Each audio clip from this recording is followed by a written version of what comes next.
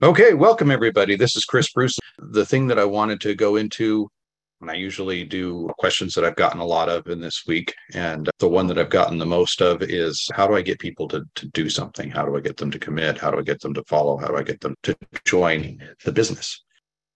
There's a lot of different ways about it, but really it's about getting people to catch the vision and to have the vision, they have to have some sort of imagination. They have to be able to look and see that there's some possibility there. If people don't have hope, if they don't have a belief that something's real, they're not going to be able to really do anything. They're not going to want to participate in something that they can't imagine.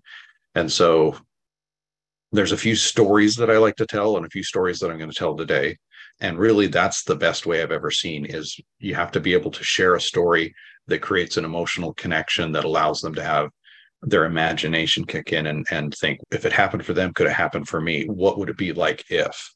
You need to get them to be able to ask those questions. So I've heard it described as herding cats. You know, if you're trying to make people do the business, if you're trying to make people buy the products, if you're trying to make people do things, it's really difficult because people are so individualistic. They're going a bunch of different directions without us having any control over that. So if you're controlling people, if you're trying to push people into things, it's really difficult.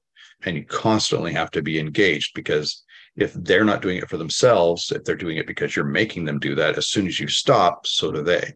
And the real idea of this is you want this to be something that grows on its own, that's exponential, that's residual, that is duplication, where a lot of people are doing little things all the time and it's spreading out and becoming something greater than what's been put into it. It's got this exponential growth that helps us to do things that are more than we could do on our own. And so I'm going to tell my origin story a little bit and what kind of gave me my why. And it goes back to my dad. When I was really young, I was 3 years old. My parents split up. My dad was just finishing his residency.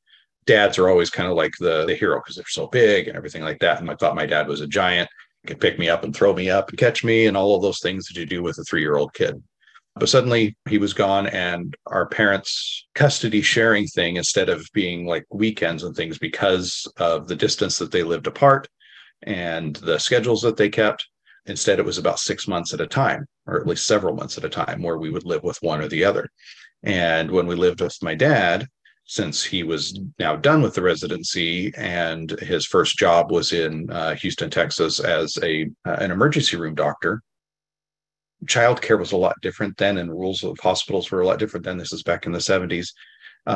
He would just take us, my brother and I was this time about 4 or 5 years old. And so my brother's 3 years younger. So 1 or 2 year old, if you can imagine taking two little boys that age to work, especially if you work in a hospital, especially if you're working in the emergency room. And so he would take us, and the nurses, the other doctors, the various staff would keep us out of the way. And a lot of that involved picking us up and putting us on a counter, sit here and be quiet. And so we just were there watching. And we weren't in the exam rooms. We were just like on a table or a counter in the hallway.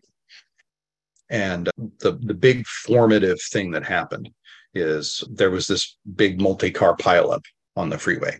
I don't know how many cars it was. I was really little, but it just seemed like the world was ending because ambulance after ambulance after ambulance was coming to this emergency room, and they were unloading people. And my brother and I are sitting on this counter just wide-eyed watching stretcher after stretcher come in, and EMTs and the nurses and the doctors all frantic and people yelling and screaming. And they're just going all over the place. And my dad's kind of in the middle of it, running from patient to patient and having to wash up and change his clothes over and over again because he was getting blood all over him. And there weren't enough rooms. So people were in the hallway with us. And it just seemed like it was never ending. And I don't know how long it went on. It might have been minutes, it might have been hours, but it just seemed like there were so many people and so many people were hurt. And it just took over everything. And then finally, everybody had been triaged. People were put into different rooms. Some people were taken to surgery. People were calmed down. They were bandaged. They were given pain relief. And it's just had quieted down. And the nurses, the doctors are just exhausted. I mean, everybody just looks shell-shocked. And my brother and I are just sitting on this counter. And It was just a few minutes later. It had just been calm. They had just started cleaning up, and another ambulance comes. And this one is a teenage boy with a gunshot wound to his chest. And the EMTs in the ambulance had been doing everything they could for him, and he was still bleeding and bleeding. And they brought him in and says he has to go into surgery right now. But there was, all the surgeons were busy. All the surgical suites were full. I mean, there was no place to put him. And so my dad, he's stripping to his underwear in the hallway and calling for scrubs and running to wash his hands, and has nurses trying to help him dress as he's, running to this kid. And he gets up on the gurney with him and essentially just puts his fingers into this kid's chest and pinches off the artery, whatever the source of the bleeding was, and stops it. And so he's there. They're putting in IVs. They're doing everything they can. And my dad has his hand like in this kid's chest. And he kept him alive long enough for them to clear a suite, to move something somewhere, to call somebody in, whatever it was. But they were able to save this kid. And so my brother and I are sitting here watching this happen. And I just had this feeling that my dad was a superhero because he, this kid was dying and he stopped it. And so that's why I wanted to be a doctor. And so my whole life after that was, you're going to be a doctor. So I started reading, I started studying, I started absorbing everything about being a doctor. What do you want to be when you grow up? I want to be a doctor. And this happened all the way through, did advanced placement things in high school. When I graduated, started my pre-med, and in my first year pre-med, applied for scholarships, and I got one. It was a full ride scholarship to Rice, and that was the plan. And in celebration for it, and I've told the story a bunch of times, a friend of mine got tickets to go see Sting in Salt Lake City. And we were driving there, and a truck full of all this cut up wood and lumber. It was different lengths, logs and firewood. I mean, it was just junk. Lost its load on the freeway between Idaho Falls and Pocatello on the way down. And we hit this pile of logs at 75 miles an hour in a pickup truck. And I'm in the passenger seat. The tape deck is broken. So we've got this little boom box that's plugged into the cigarette lighter. And I'm changing tapes when suddenly everything goes crazy. And I just didn't understand what had happened. I blacked out pretty much immediately. When I woke up, I was in the bed of the pickup. The pickup was in three pieces. We were on the other side of the freeway. So we'd gone through the oncoming lane of traffic, been hit by another vehicle. My friend who was driving was pinned in the cab. And I spent several years recovering from that accident. And if you are having progressive memory loss and seizures and you can't use your hands very well, that full ride scholarship for going to medical school kind of goes away. And so I lost that. And years later, I'm just about recovered. The seizures are mostly gone. I'm feeling a little better. And the very first time I go and do anything sporty with friends, I end up breaking my back. And so I spent another several years going through all of this stuff. And those two events and all of the medical intervention involved in them killed my dream of being a doctor, because I was a patient for so long and I saw the frustration of the doctors as they were going through all of these different hoops that they had to jump through to care for their patients, because it wasn't them usually making the decisions. It was hospital administration, it was insurance companies, it was drug companies, and just nothing that they did helped me. I just got worse and worse and worse and worse and worse. And then I was introduced to something that was completely weird, hokey voodoo, something that I didn't understand, something that didn't seem like it would work logically based on all of the education that I had up to that point. But it worked.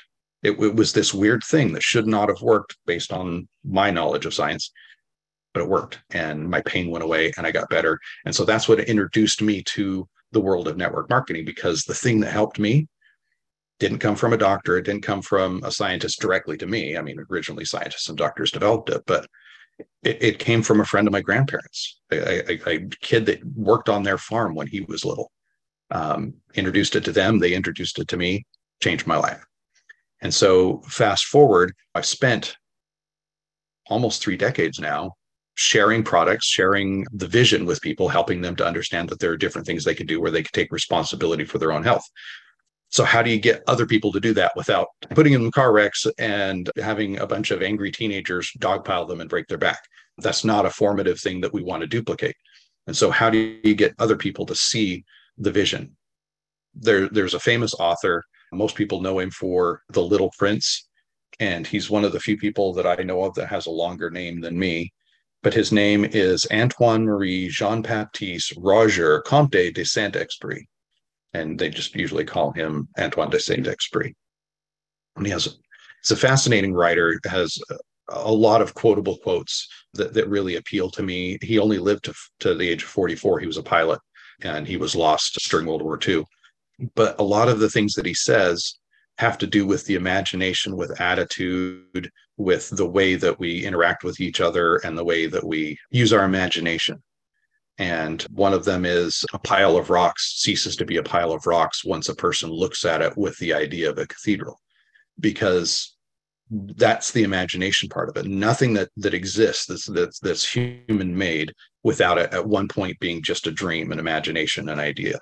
And from that point where we have this dream or this imagination or this idea, once it becomes so real in our minds that we start to act upon it, that we actually go out and move and do something, that's when we start to create our own reality, start to do things. And so the biggest thing with this kind of company or any kind of entrepreneurism where you're wanting to start something that doesn't exist and create something new is that imagination. And so our main job is to be able to spark that dream, that imagination in another person. If you ask little kids, you go to a kindergarten and you ask, what do you want to be when you grow up? You're going to get this list of just amazing things, these big dreams. And if you go to those same kids in high school, the expectations have been tamped down, and a lot more of them are thinking accountant versus astronaut, because astronaut just seems so crazy. There's only so few people who can do it. There's so many kids that were going to be basketball players or ballerinas or something like that. And now they're thinking that something in an office or in a retail store or something like that, that's what they're going to do. But somewhere in each person, that little kid is still there with that big dream, and you have to tap into it. And the biggest way to do that is with stories. And so the best advice that I can give to people is to learn more and more stories, be able to tell a story that has an emotional connection that you feel when you tell it, so that when you're feeling it and you tell it to other people, they'll pick up on it. We're very empathetic individuals, species. When someone is crying or laughing or angry, it's very easy for us to start to feel those things with them. That's why we like to go to concerts or sporting events where there's a lot of people and we're cheering for our team, or our favorite song is playing, or the actor says that one line that we all love and we all react to it. Those are big scale things. It's hard to duplicate again unless you're at convention.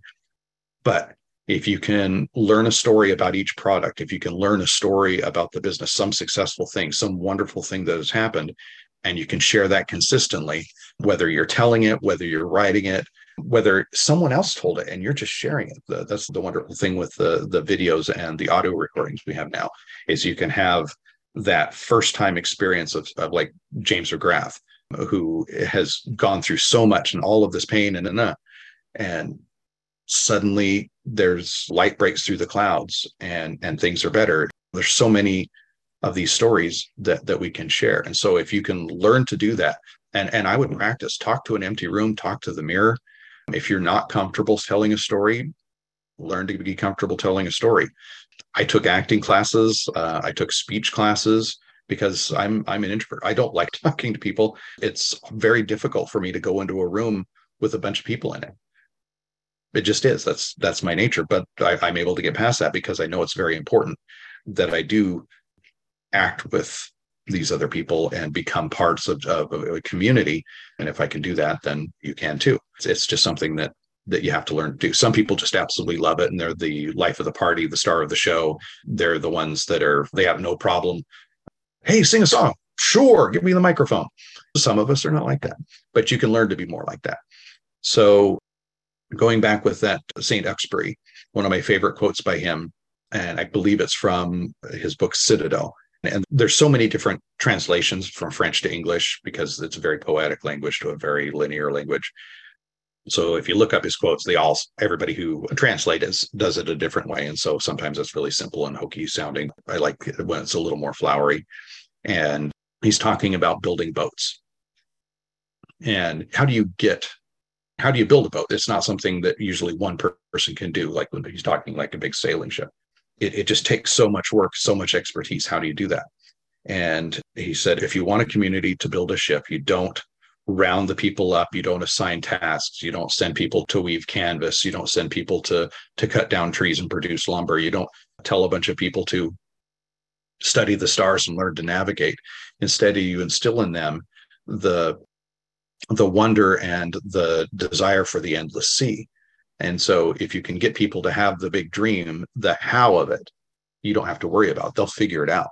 So if you can get people to say, I want to go there, I want to experience that, I want to feel that, then they'll figure out how they're going to get from point A to point B. You don't have to worry about that. You're not going to have to micromanage and tell people every single step, send this video, then this video, and then call them on this day, and then do this, and then do that. You're going to say, this is going to change people's lives. You just have to find them. This is going to be something where it's going to give you freedom. You just have to do it.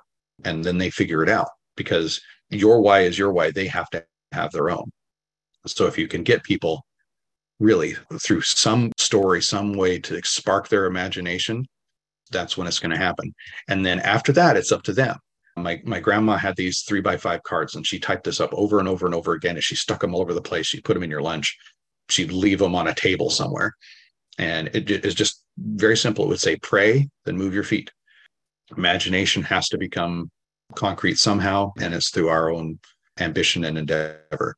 So figure out why you're doing this, why you want to do this. And then once you have that down, once you have that feeling inside yourself, then you can share it with other people. And that really is how you get people to do things, is you don't make them do it. You get them to desire it, to wonder about it, to have that imagination fire. So that's my message for today. Thank you, everybody, for being on with me. I hope a lot of you are in Salt Lake and you get to see Dave in person. And next week, I'm sure he'll be back